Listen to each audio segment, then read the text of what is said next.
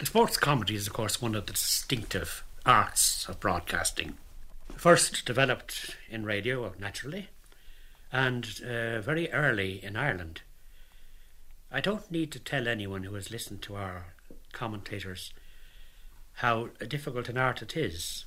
I am lost in admiration at the way and at the speed with which commentators on football or hurling or whatever are able to identify individual players instantly and keep the flow of speech, feeding the listener and giving him the excitement. Former controller of programmes Roberta Farrakhan paying tribute to the commentators who in half a century have played such an important part in the development of broadcasting. But the very first mention of sport on the newly inaugurated service was this announcement broadcast on the evening of the 9th of January 1926. The Irish team to play France at Ravenhill on January 23rd was announced this afternoon. The team is as follows: W.E. Crawford, Malone; D.J. Cosson, Dublin University; G.V. Stevenson, North; T. Hewitt, Queen's University; Orr Hamilton, North; Mark Sogden, Dublin University. 15 rugby names making history over the newfangled wireless. And just for the record, Ireland won that game by 11 points to 0. Broadcasting, of course, was in its infancy then, cat's whiskers and crystal sets, high poles and aerials over many gardens, and listening was by earphones. A far cry indeed from the transistors and the stereo of today. Throughout that first year, sport slowly began to be noticed in the programmes, other announcements followed, and results began to filter through even at infrequent intervals. The first programme piece was a short talk on rowing on the 16th of July by, rather appropriately, a man called M.V. Rowan. And the next featured sports programme was a 5 minutes Impressions of the Horse Show on the 6th of August by Claire Cook. So, a lady's choice very early on. And then came the big breakthrough, the first ever live outside broadcast, not only in Ireland, but as it turned out, in Europe and the whole Eastern Hemisphere. You see, because of restrictive clauses in their agreements with the news agencies, the BBC were prohibited from broadcasting live commentaries on open-air events until 1927. And so, 2RN took the honours of being first in the field in a field commentary situation. The match was the All-Ireland hurling semi-final at Croke Park. The date, the 29th of August 1926, the teams Kilkenny versus Galway, and the young technician assigned to duty on this historic day was Jimmy Mahan. We had the old type microphone. It was in around 27 or 28 pounds in weight. A round Sykes, they call it. I believe they have it still here in the museum, I don't know. But however, that was parked out on the touchline, if you follow me, on a tripod with a little small hole in the front for the talking to. And underneath were 4 very big batteries. They were ship's batteries, I think, to polarise it. And there was always a great danger that would be knocked over, but it never was in Croke Park. I was on the touchline. There was somebody else inside under the stand, but they were all around us. It was a great novelty in those days. Of course, it was a great novelty for us too, I can assure you. The novelty has become almost a commonplace as Radio Éireann commentators cover the sporting scene from Croke Park to Chile, from Mullingar to Moscow, from Belfast to Berlin. But the first of them all was the commentator on that memorable occasion, a newspaper man who wrote under the name of Carberry, but whose own name was Paddy Meegan. He was a wonderful character in his way. Of course, he could talk like nobody's business, and he was the best man I ever saw for to knock back a baby power. I don't mean to say now that he was a drunkard or anything like that, but he could be commentating away on the match, you see, and somebody might be in the line of scoring, and he'd say, "Oh, it's a goal, I think. Oh, well saved, sir." The baby power was gone. I saw him actually do it. Sure, that's only known as the commentator wetting his whistle as the referee blows his.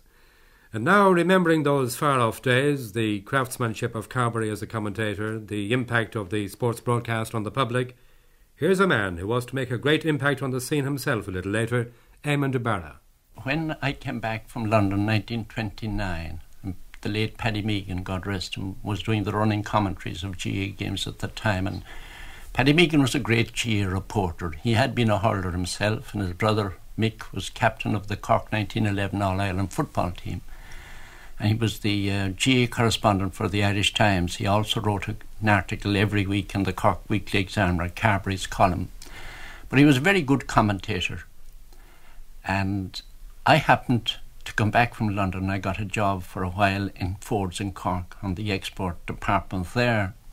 And the representative of the Russian government at that time was an Italian engineer named Pediani. Pediani made what we called at that time a wireless set. And it had a big wooden frame, I remember well. It was about 3 feet high, and at that time you had to have a wet battery and a dry battery. And he told me the parts cost him £25. And he sold me the set when he was recalled to London for £5. I used to have the set on Sundays when Carberry would be broadcasting, say, a Munster final. And I'd have to put it out in the garden and let the crowd gather. And at that time, I always remember when Carberry would give an exciting bit of commentary, how the crowd would cheer, especially if it was a Cork goal, and while they were looking at the box. But it was the only set in the neighbourhood at the time, and it was a great novelty at that time. Sport was the one item of radio or whatever way you pronounce it, wireless items at that time, well, commentaries on sport. There was a tremendous interest in sport, and of course people at that time didn't read newspapers to the extent they do now.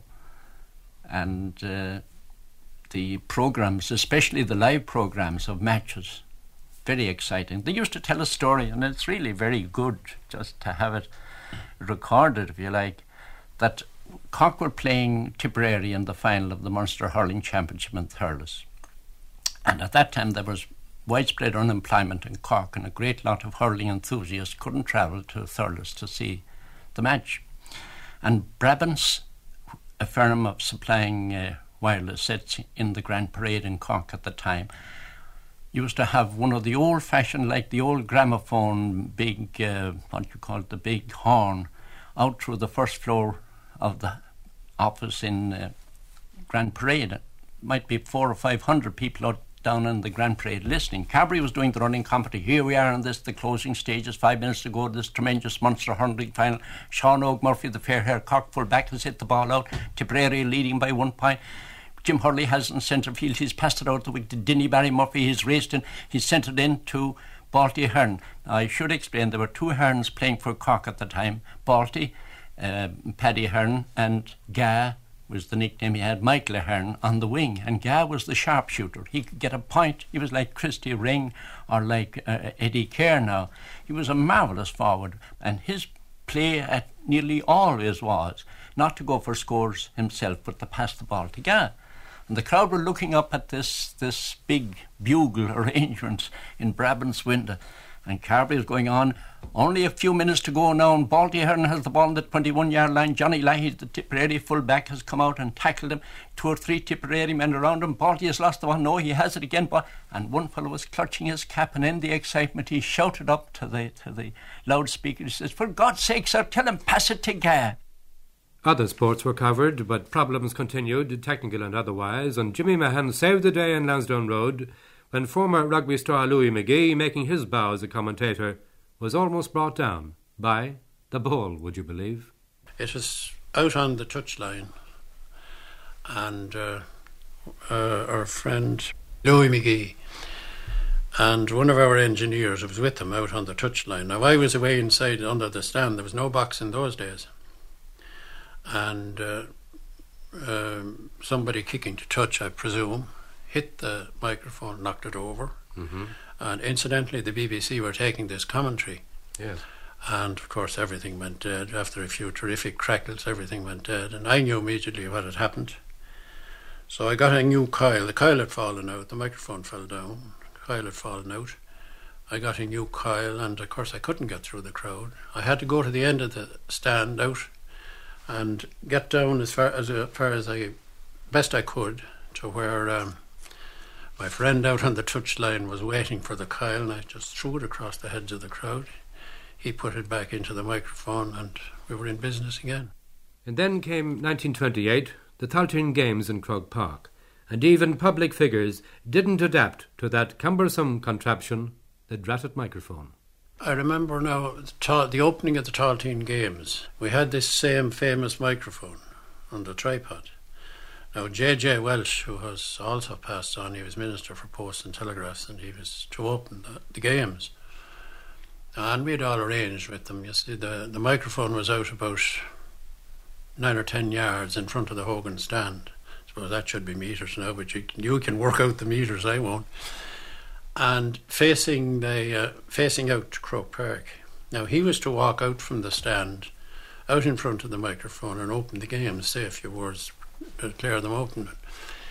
Instead of that, he walked between the microphone and the stand and deliberately turned his back on it and opened the games.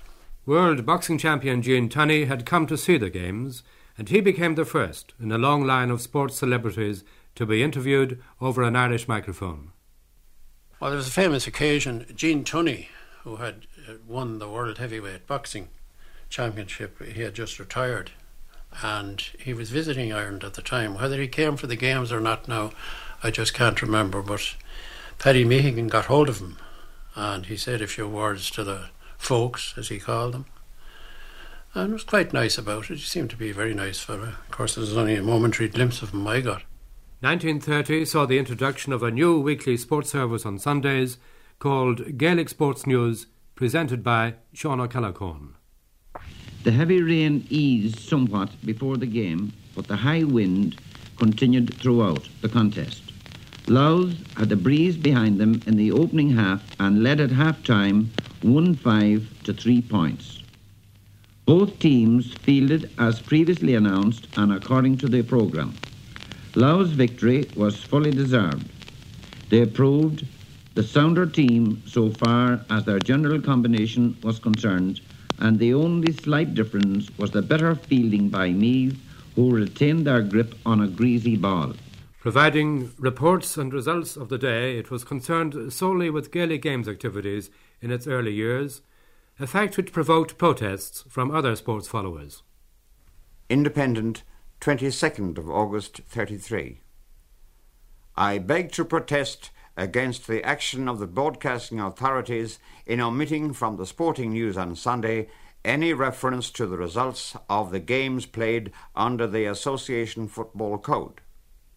Now that the soccer season is opening, I hope they will give followers of that code an equal opportunity to get the results of the games in which they are interested. For a brief period, the programme was expanded to cover all other sports, but soon reverted to its original format. Gaelic Sports News, devised by Sean O'Callaghan and continued to this day by his son Sean Og, survived many difficulties before becoming the longest-running programme on radio. As you can imagine, collecting results from all over Ireland for the innumerable GAA matches was quite a job, and with the kind of staff we had and the kind of money we had, it would have strained us intolerably to have set up any kind of result collecting system. But the system that operated then and for quite a number of years was set up by a man who wasn't on staff at all, and that was the late Sean O'Callaghan, the father of Sean O'Callaghan, who managed this remarkable feat on his own, getting friends of his and supporters of the GA to phone in the results to him for his Sunday night broadcast. Even in the early 30s, listeners were critical of the standard of commentators and proclaimed their displeasure in the press. Independent, 14th of August 33. Enthusiast Ardra writes, could some improvement be made on the running commentary on Gaelic matches? Many of us here in the north are very interested in Gaelic matches and can only hope with the aid of a good commentary to visualise the play. Can't we have announced to us the flight of the ball in its principal movements that count in the game? Can't we be told who plays the ball, to what side frees, etc. are given, who takes them, and the result? Aspiring sports commentators are usually auditioned first and appointed only after searching tests of their ability. but Eamon de Barra was, you might say, rushed into it. There was some trouble with, I won't go into it, de martuis nil nisi bonum, and the Central Council met on a Saturday. At the time I was camping out in Rush with a friend of mine, and the matter had been discussed between the Broadcasting Authority and the Central Council about the continuation of running commentaries. And I was in bed. It was about 1 o'clock. My friend and myself, Mick Cremen, who happened to be at that time the private secretary to Jerry Boland, who was Minister for Posts and Telegraphs. And we were reading by candlelight, as you'd have to do in a camp. And about 1 o'clock, I heard the noise of a motor coming down the sandy Boreen, leading down to the South Strand. And I said to Mick Cremen, there's a car coming down. And we got up, went out, and it was Sean McCarthy, who at that time, God rest him, was president of the GA and Paddy O'Keefe general secretary. And they came into the tent. We made them a cup of tea. We had a Primus stove there. And Paddy O said to me, you'll have to do the running commentary this afternoon, the final of the Leinster Football Championship. Louder than me. Oh, I said, I won't do it. I have no experience of broadcasting. Oh, you'll have to do it. And they kept on. Both of them said they had decided at the Central Council meeting that I would do it. So I had to take it on, much as I didn't want to do it. And I went in and I did it. And incidentally, that night, the Sunday night Sheemsa Moor in the Mansion House, we used to attend that every night, Mick Cremen and myself, every Sunday night, and cycle back out to Rush. I wouldn't like to try cycling out to Rush now after a Cayley. And I remember about 10 o'clock, Jerry Boland, who was the minister, came in to see Mick Cremen about something. He knew Mick would be there, and he said he had been down in Roscommon, which was his constituency, that afternoon. And he said he was listening into my commentary, and he said to me, you're a fixture. So, and you know that I used to have to do the 2 commentaries on St. Patrick's Day and a commentary on the dancing exhibition as well, speaking for over 4 hours. And at that time, I think my recollection is that the fee for a single match was either 4 or 5 guineas, and for the 2 matches on St. Patrick's Day, 7 guineas. And no expenses. And no danger money either. To compensate for the day, he was involved in an armed takeover of the mic. Independent, 25th of September, 33. Thousands of radio users listening in to the broadcast of the All-Ireland Gaelic football final from Croke Park, Dublin yesterday had an unexpected thrill. Yeah, well, I was in the middle of the commentary, and Seamus Hughes, Benach Delish, he was the assistant director of broadcasting at the time. He was sitting beside me. And the broadcasting box in Croke Park that stood between the Hogan stand, the old Hogan stand, and the long stand was up on the roof of a low building. And when I was speaking into the mic, sitting mic directly in front of me, I heard the door at my back being opened. And I heard Seamus Hughes protesting. I remember well, he said, no boys, no boys. And he was pulled out and one man hit him. And they took the mic, there were 2 of them there, and they broadcast something. And I can't recollect directly now what they actually broadcast, whether it was some protest about Republican prisoners or a protest about the fact that Bishop O'Doherty was throwing in the ball at the match. There was a protest about him at that time. I can't recollect clearly what it was they announced, but it was over in about 2 minutes. Well, they're supposed to be the IRA at the time. I wasn't there, I was in the control room. They got through and demanding the release of the prisoners in Mountjoy. They got that much out when they were cut off. The 30s provided relays of the FA Cup final from Wembley, the Grand National from Aintree. At home, Dr. Willie Hooper gave soccer's first live commentary from Dalymount in 1935, and Mick Byrne broadcast the first commentary on an Irish race, the Derby of 1936. And the microphone picked up and carried the roar of racing engines over the roar of the crowd from the Phoenix Park. And there again we were very primitive. We had an old post office truck. The commentator in the cab and the equipment in the back. I noticed a dreadful wet day, I remember as well. We were up somewhere around by the Eagle Monument, I think it was. between that and the Gough Monument at the time. Of course, that's gone since. Somewhere up the main road, anyway, we were. But trouble was brewing. In 1937, the GAA and the Director of Broadcasting couldn't agree on the choice of commentator for the Railway Cup finals. As a result of the dispute, the GAA withdrew permission to broadcast their games, and consequently there was no broadcast at all on St. Patrick's Day. But when the All-Ireland semi-final stage was reached and the impasse continued, the station authorities thought up a plan to beat the ban. You see, I opted out of the thing. Once the trouble started, I didn't want to be participating in it. And I told Kieran I didn't want to continue any longer. And he asked me then, when the trouble arose about doing a live commentary on the field, he asked me would I participate with Sean O'Callaghan, who used to do the GA results on Sunday nights.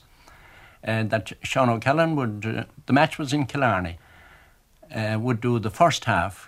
Once the first half was over, he'd go down, return to the town of Killarney, to the post office, and telephone an account of the match that would be broadcast. And then when the match was over, I would rush away from the field down to the post office and do my summary of the match. And that was broadcast. I don't remember any difficulty whatever. I made my notes during the second half of the match as the scorers and the run of play, etc. And then it was a rush. I had to do it on foot from the field in Killarney into the town to the post office. But I sat down on the telephone. I don't recollect there was any delay. But happily, by the time the All-Ireland football final came round, the breach was healed. Press, 25th of September 37. For the first time in the history of Irish sport, a priest will be the commentator in a football match. He is the Reverend Father M. Hamilton of Ennis, County Clare, who will broadcast the All-Ireland football final, which takes place tomorrow at Croke Park between Cavan and Kerry. And happily the wrong score was given at the end of the game, and there were more complaints. But then, there always have been complaints against commentators, and Damon DeBarra was even accused of fixing a game. And I remember the letters I used to get about partisanship, falsely accusing me of partisanship. And at that time there used to be accusations made, the GA, that the draws were pre-managed in order to get extra gate money. I had the experience on one occasion when Cavan were playing. Jim Smith, the great footballer that he was, and the other team were leading by a goal. And it was just the last half minute of the game. Cavan were awarded a 50. And I said, this is a crucial stage now in the game. Cavan are down a goal, and if Jim Smith goes for a point, they have no chance of making a draw of it. But if he goes for a goal, he has a great chance of getting it. And I have some sort of a feeling, this is the way I put it, that he will go for a goal, that he must, and he probably will get it. The next minute he had shot a goal. And of course I was accused of knowing beforehand that the thing was readied up. In 1938, a schoolboy with dreams of becoming a commentator applied for an audition. It was the start of the greatest success story in Irish sports broadcasting, the emergence of Michael O'Hare.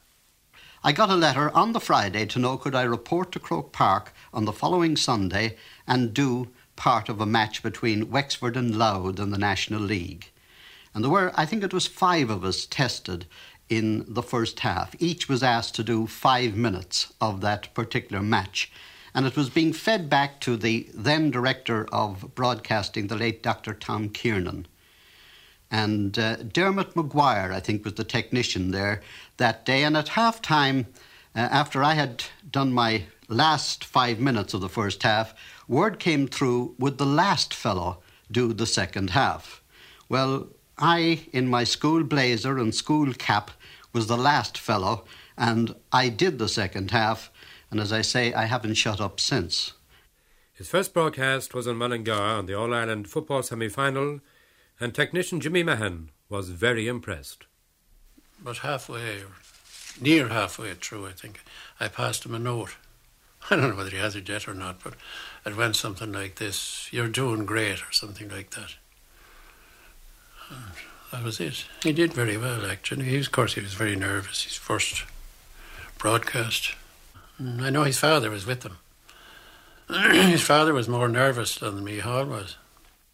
Moving into the 40s and the war years and the advent of Gus Inglesby, a civil servant whose administrative post carried responsibility for the whole station, including sport, and too had the problem of apportioning what little money there was to go round.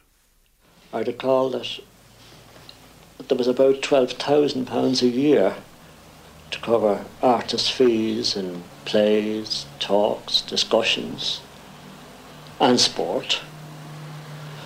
And we just got a small share of it, very small share of it. We had to be very careful about our spending too, so as not to go over the amount allotted. Always find ourselves in trouble at the Department of Finance. But the commentators took what was offered. It wouldn't compare the BBC scale. I suppose times were hard too for them, and they were glad enough to get what they could. And there were problems for the technical staff too. It was very tough in the war years because we had to hire microphones as we wanted them, and they cost 10 shillings a time. We hired them from standard telephones. And they were very mean about them too, I'll say that, now that the whole thing is over and done with. It had to be an inspector, the rank of an inspector. They went over for the microphones. They wouldn't give them to anybody else. And there was nobody else to hire them from, so they knew we were stuck. And that was part of the shoestring. Well, I think equipment was very limited at the time, and travel facilities weren't good. And probably we had a bigger audience then than we would ordinarily have had. People who couldn't attend, couldn't come to Dublin.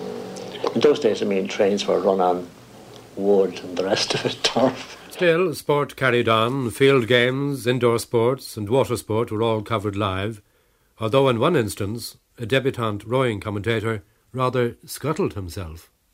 We did a bit of rowing, and Roy Bradford was the commentator for rowing. Mm-hmm. He was a student at Trinity College at the time. You know Roy Bradford? He was later a minister up in the north. A politician. There was a maiden eight from Dublin, I know, in this particular race, and this young fellow, it was his first and ever time, and he was very interested in the Dublin crew, you see, and the water was a bit choppy, it was a bit rough. I remember saying, remember him going on, the Dublin team, they're tiring. As a matter of fact, you see, they're shagged. Can you show you? He never commentated again. Did he not? No. And so Gus Inglesby widened the search for suitable commentators.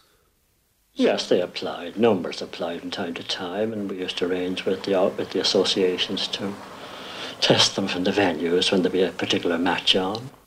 And then Michael O'Hare, now firmly established as a Gaelic Games commentator, decided to broaden his horizons, and he asked to be tried on racing. So we tested him at Baldoyle, I think about 1941 or so, maybe 42, with others at the time. And we gave him races after that. He knew his job. I thought he had the makings of a fine racing commentator, and I think he had. But he would have been surprised himself had he not been selected.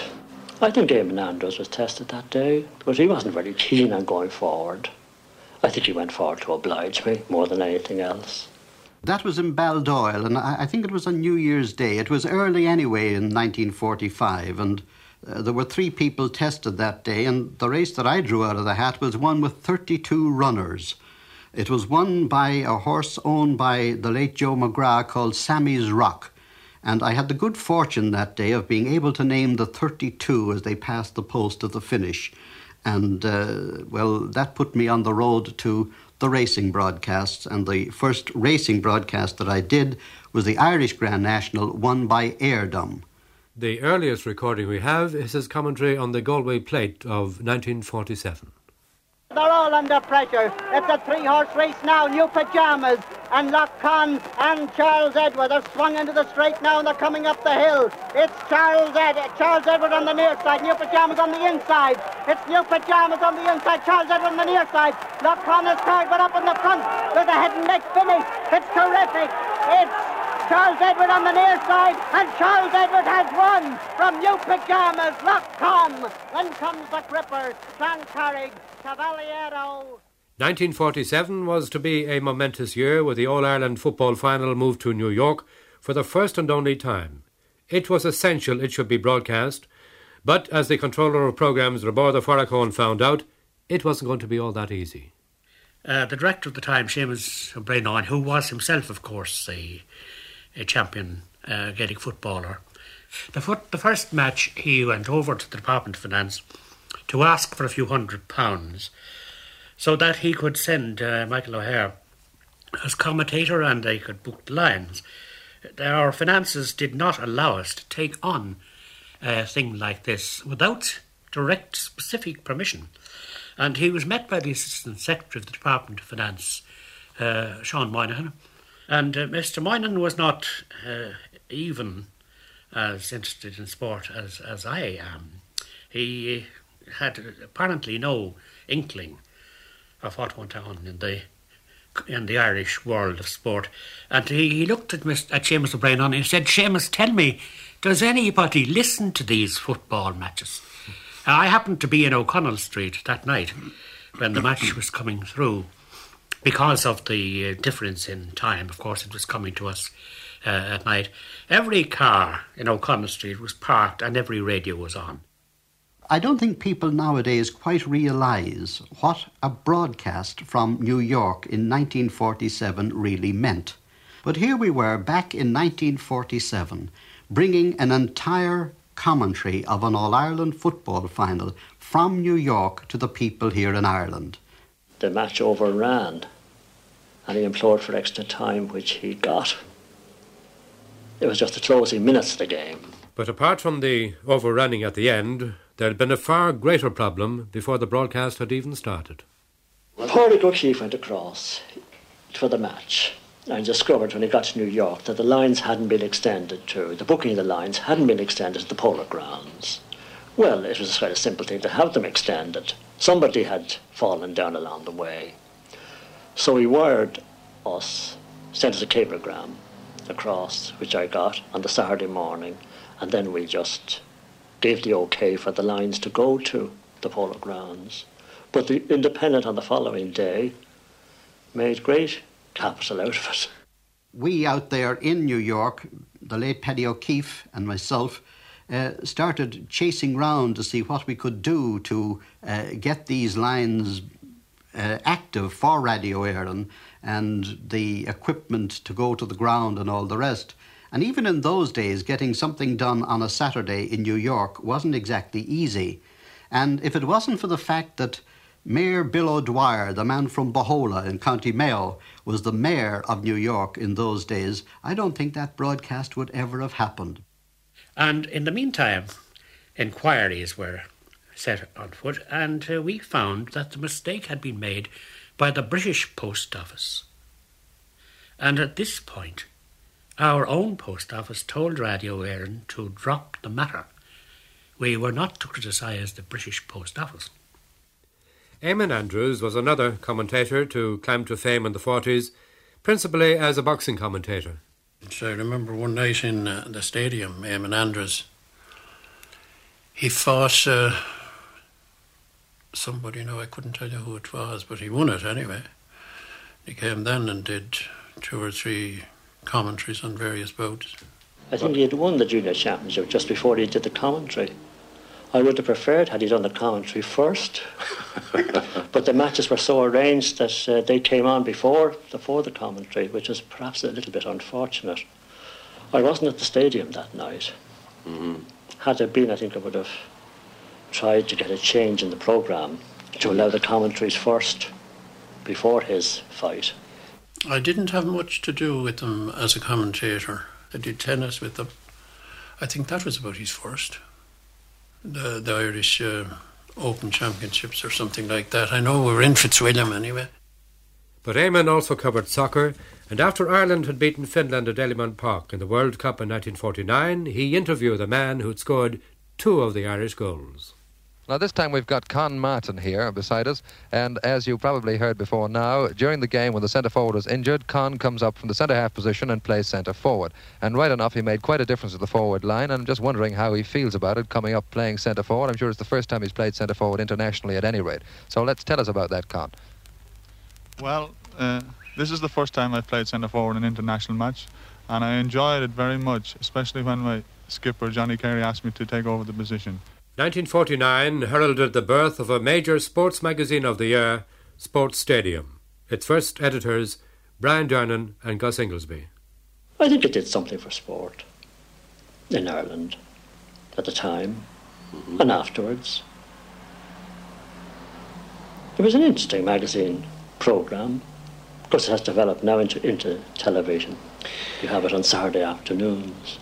I think it was Frank McManus at the time was keen on a programme of that type and suggested I might take it on, which I did with Brian. Brian didn't stay with us very long. The programme grew in popularity, but many listeners wanted to hear it on a Saturday. At the time, Seamus Kavanagh explained why it had to be broadcast on Fridays. A Dublin listener, in another letter, wants Sports Stadium to be broadcast every Saturday night instead of Fridays as we intend. He claims that he wants to hear all the results of the weekend's sports. Well, we'd welcome listeners' views on this, but we'd like to make it perfectly clear that this programme is not simply a collection of sports results. Most of the important weekend sports are adequately dealt with in the usual way. Our aim is much wider, as we've told you in our opening announcement. There was disharmony in 1951 when the GAA National League finals were played in New York, but Michael O'Hare was not sent there as commentator. Instead, to save expense, an American who did public address announcements over there was recruited. His name, Lefty Devine. The broadcast, total disaster, an outcry followed. Radio Review, 4th of October 51, by OGD. The first job of a commentator is to tell his listeners what is going on. His second, to relay, and sometimes to create, the excitement of what is going on. And his third, to keep talking at all costs. Mr. Devine did none of these things. Instead, he gave us a mass of irrelevant details, interpolated into a commentary that will be memorable, chiefly for the endless chain of pauses and his willful, wanton wandering from the point of play. It was, in fact, so bad that one cannot help wondering on whose authority or on what recommendations Radio Éireann made this appointment. Or did Mr. Devine's audition promise better things? We would have liked to have sent Micheál O'Hare over, but the minister at the time, it was Mr. Childers, I think, and he suggested another commentator whom he'd heard of in New York, that was Lefty Devine. So we settled for that. I don't think it was a very successful choice, and I regretted it. On the morning of the match, it dawned on me, if this fella happens to be good, I'm going to seem the greatest fool that ever was. And without being catty or anything like that, the match wasn't on 5 minutes that night, and I was dancing, the only time I ever danced in my life, on top of a table with sheer joy, because the gamble of saving the few bob had kicked back a little bit. And I do feel that that particular night did Micheál O'Hare more good, although he was at home. And it got a lot of publicity after the match. And I will never forget a line in an article which was written by Mitchell Cogley on the subject, and the article wound up with the line, O'Hare is human to forgive Devine. Meath, of course, were the home finalists in that National League campaign, and Michael O'Hare had the satisfaction, in a sense, of broadcasting a commentary on them the following year, 1952, as they beat Cavan in the All-Ireland football final. On the far wing, where Matty McDonald's going racing out after it. Matty McDonald has it now virtually on the corner flag. He sends it right across the goal mouth. Peter McDermott has it now 21 yards out. He takes a shot high, and there goes the equaliser, scored by Peter McDermott. In 1953, the appointment Philip Green sports officer was announced. It brought the sports department as such into being, but troubles continued behind the scenes. There always seemed to be something wrong, whether it was with athletics, the GAA, soccer, or, as in this instance, the rugby union. It was their habit at international matches, say when Ireland would be playing England, it was their habit to play God Save the King or Queen, whichever it was. And our way of dealing with that was that we didn't begin the relay until the anthem had been finished. And then we just started the commentary. But after a while we resented this treatment of the National Broadcasting Service, and indeed the listening public, so much that we decided we would not take the international matches from Lansdowne Road at all. But a member of the council said to us, hold your hand. I said to the director, hold your hand. The situation is changing rapidly. And, of course, it has. We all know it has changed. With regard to soccer, the only thing that disturbed the harmony of relations there was that when the cup final would come on, the FAI, very understandably indeed, did not want to have any wavelength but the Athlone, the high-power transmitter. And our difficulty was that there was always an important GAA match on the same day. And purely for broadcasting reasons. The reason being, of course, that we knew the GAA match would attract a much bigger audience. Purely for that reason, we were unable, very often, to give the Athlone wavelength to the FAI. Now, this situation persisted for some years and was a great bother to us because, for one thing, people were inferring that Radio Éireann was biased against soccer, which certainly in the director's case, in my case, was quite untrue, totally untrue. There was an occasion on which I had to cut off a GAA commentary. Not a pleasant thing to do, but you had two national bodies, each with its own objective and therefore having to seek accommodation when difficulties cropped up. And one of our difficulties was that some GAA matches went well over the time provided, and we were trying to get the GAA to understand that timing was of the essence of radio. This day the match went 40 minutes over time, and somebody phoned me from Henry Street to know what to do, and I said cut them off. There was, as you can imagine, there was blue murder, questions in the Dáil and roars from the GAA public, listening public and so on. We simply felt that we had to protect our own independence. Patrick O'Keefe, the far-seeing secretary of the GAA, had in an earlier broadcast outlined the ideals of the association. To foster and cherish our national pastimes, hurling, football and handball, as portion of the individuality of our nation. Yes. To cultivate a sturdy and virile manhood and combine the spirit of rivalry with a sense of comradeship of the Gael. Yes. To promote Gaelic ideals in our young men and develop a sense of pride in things Irish and national. Mm-hmm. And to help and encourage the restoration of our native tongue and to support the products of Irish industry. We did some experiments with the use of the Irish language. They were very discreet experiments, such as the Oireachtas na Gaeilge match, the St. Patrick's Day hurling. I regret to say that among those who complained of the use of the Irish language were many people who signed themselves Old Gael, which is ironic. And now a handful of stars, the voices of 5 celebrities heard for the first time just about a quarter of a century ago. I intend to go after the middleweight championship, and failing getting a match with Robinson, then I shall definitely go after Joey Maxson for the cruiserweight title. Boxing, Randy Turpin, and now in golf, Bobby Locke. Well, the Irish Open in 1938 was my first big success as a professional. I turned pro in 1938 and managed to beat Henry Cotton by one shot at Port Monarch, and was the only player to break 70 in that round and got an extra £200 for that. Tennis, Little Mo, Maureen Connolly. Well, I feel very, very happy about doing it. You know, I've looked forward to coming to Ireland now for quite a while. And, of course, winning the Irish Championship was almost as big a thrill as winning Wimbledon. Table tennis, Johnny Leach. Well, of course, the most important one is the World Championships.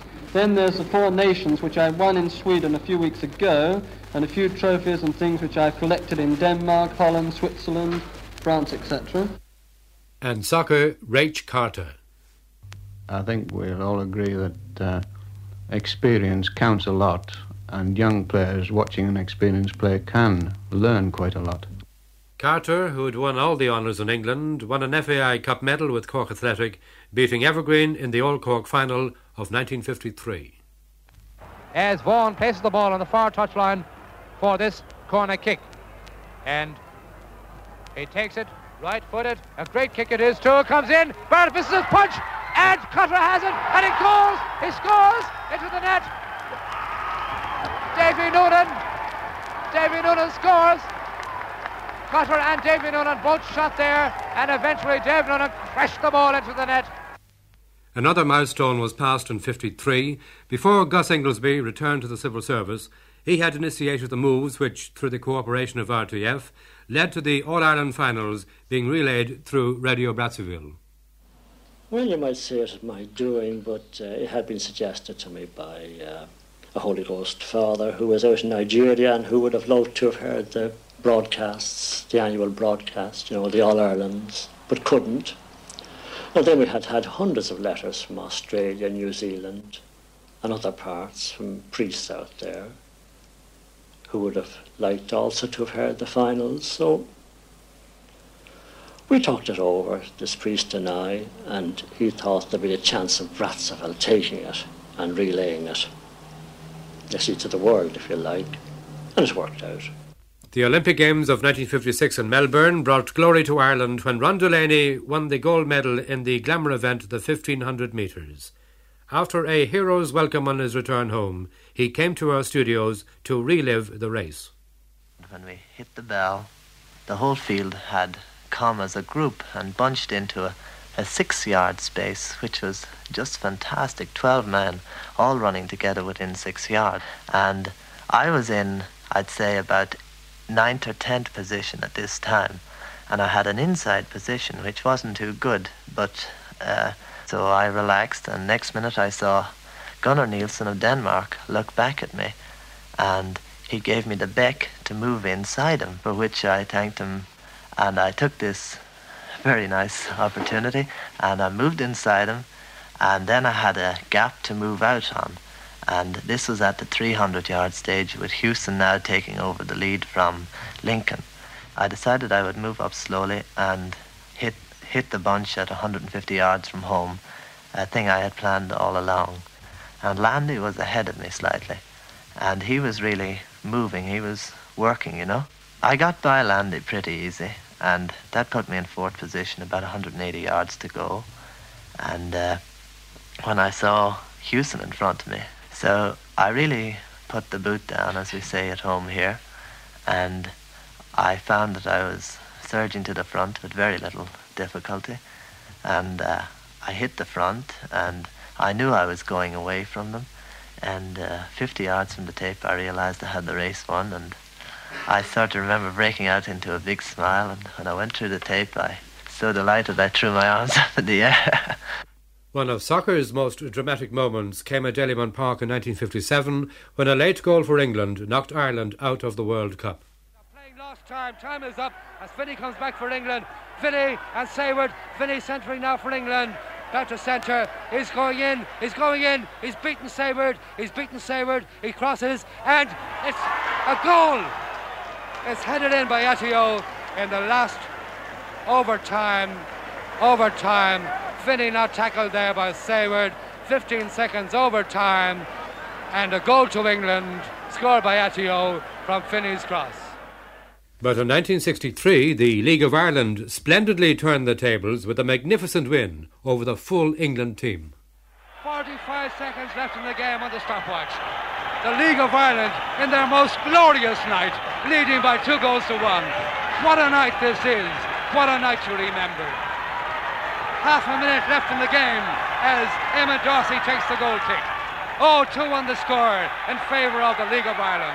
The play back into the English half. Eddie Bellum under the ball. Arfield under the ball. Lonnie Quillen under the ball. And there goes a full-time whistle. Look at the crowd invading the pitch. The League of Ireland have won, or is it the full-time whistle? Yes. It's not. It's a free. It's a free, but it's still, of course, 30 seconds left in the game. It's not the full-time whistle. Well, it looked like it the way referee Meehan extended his arms that time. On the stopwatch now it's full time. There are only seconds left in the game, and the police were in the pitch. The guards were in the pitch to make sure there is no further encroachment. A free to England, inside their own half. Lost time being played. Moore with the free kick. Upfield to his right. Willie Brown heads clear. Gets the ball away into touch on the far side. A throw into England. They're midway inside the Irish half. The throw-in's been taken. And the referee calls for the ball. It's over! It's over! They've won! The League of Ireland have won! Look at the invasion of Glenelg. Ireland's golden rugby years in 1948 and 1949 brought 2 great Triple Crown victories, but even then there was defeat by a touring team as Australia won in Lansdowne Road. 10 years later, on January the 18th, 1958, this was redressed when Ireland recorded her first ever success over rugby tourists, beating Australia with this late try. Australia 6, Ireland 6. Only 3.5 or 4 minutes at the most left of normal time, and injury time we add. Henderson drops out, but it's not a very well positioned one. But they're underneath it and they're fighting for it, just outside the Irish 25, over on the far touchline. It comes back on the Irish side. Wood gets it. He's trying to fight his way, but he only goes 1/4 of an inch. It comes back on the Australian side to Summons. Summons to Potts. It's intercepted by Hewitt. Henderson is running for the line. Will he get there? Henderson is running for the line into the corner. Will he get there? Yes, he does get there. He scores. Ireland have scored.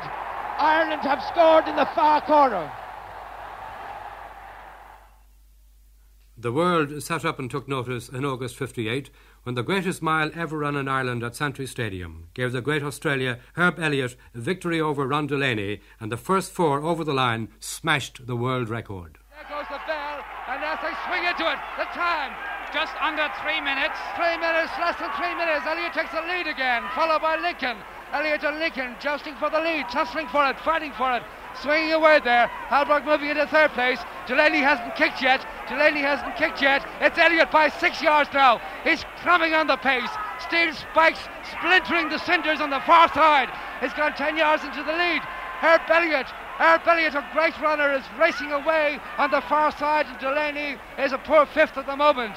Elliott leading by 7 yards now from Lincoln, from Halberg, from Delaney, who's past Thomas.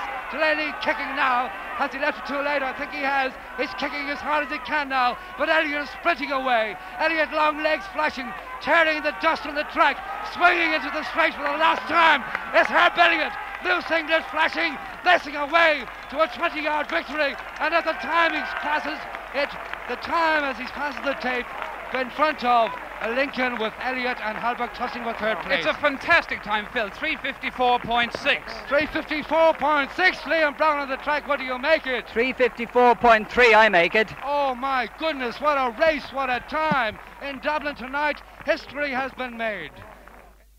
The Olympic Games. And there goes the fencer.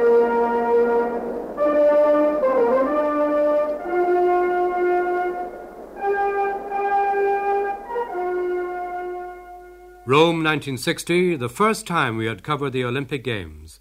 And in the same year, we recorded history in Gaelic football as Down won the All-Ireland Championship and took the cup across the border. What a day for Down. What a tremendous day for Down. And let nobody argue one way or the other. They are fully deserving of this great victory today. Down 2-10, Kerry 8 points. Kerry played with all their zest and all their zeal, But this Down team that some people said were due a blinder this year, well, they produced a blinder on the occasion when it was really wanted. And now they're every man jack of them being carried shoulder high. And here's Kevin Musson coming up now. Coming up to take the cup, the Sam Maguire Cup, from the patron of the Gaelic Athletic Association, Dr. Morris. The first time in history that the cup has crossed the border. But no change in hurling as the traditional rivals Tip and Cork battled it out in the Munster final. Darling is trying to go through. His way is blocked. Paddy Barry's got up to help him. Kwan has taken a shot to goal. It's a goal, but it looks like too late for Cork. Mick Kwan, the scorer, in the dying moments. Mick Kwan, the scorer of that one, making it 4:13 to 4:11. Time ticking away now. Out comes the puck out, and there goes the final whistle, and Tipperary have beaten Cork by 2 points. And in 1960 we told the story live as the World Golf Cup came to Portmarnock, consequent on Ireland's success through Harry Bradshaw and Christy O'Connor in Mexico 2 years earlier, and an emerging Arnold Palmer teamed with Sam Snead to win the Canada Cup for the United States. Boxing fans also had a boost in the 60s when Noel Andrews flew to Chicago for a live commentary on the Liston-Patterson World Heavyweight title fight, and Irish racing interests saw success on both sides of the Atlantic in 1968, as Vincent O'Brien saddled Sir Ivor to win both the Washington, D.C. International and the Epsom Derby. Sir Ivor is just behind the leaders. They've got 2 furlongs to go, and it's Connacht who's the leader, being challenged by Laureate and Remand. Then Sir Ivor is next, and he hasn't unleashed his finishing power yet, and here he begins to come now. A furlong and a half to go, and it's Connacht in front, but Sir Ivor isn't going to get there.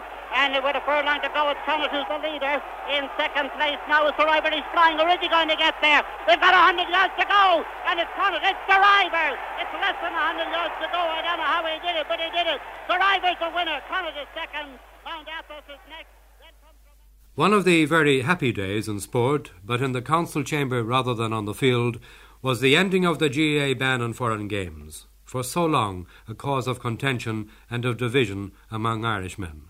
The motion to rescind the ban, Rule 27, was passed at the GAA Congress in Belfast in 1971. I would ask Congress to accept that I should ask one of the sponsoring counties for deletion to formally move deletion of Rule 27, and that I would then be permitted to declare Rule 27 deleted. Har can Christiard Waka, Mullam Ship the Furmul, and Dog Kids the Ruincha. Very good. Kekadian Lesh. Tombo. Garamahagat. Well, in the name of Congress, I declare Rule 27 deleted. And so to 1975, and as if to celebrate the golden anniversary of Irish broadcasting, a golden display from Ireland's soccer star Don Givens, who equalled a 41-year-old record when he scored all 4 goals at Dalymount Park as Ireland beat Turkey in the World Cup. Giles letting it run on to the right to Tracy. Tracy has Mulligan in support, ignores him, gives it instead to Liam Brady. Brady swings it to the right wing to Mulligan. He sees Mulligan. He has peripheral vision. He sees it everywhere. Mulligan crosses and Gibbons! Gibbons has hit a goal! Again! It's 4! It's Gibbons again! These have been some of the moments, some of the men, some of the memories which have filled our 50 years. And now we strike out boldly towards the full century. Some of us mightn't be around to help in blowing out the 100 candles, but we'll continue to kindle the sporting flame. That will always be our goal. Slán agus Beannacht.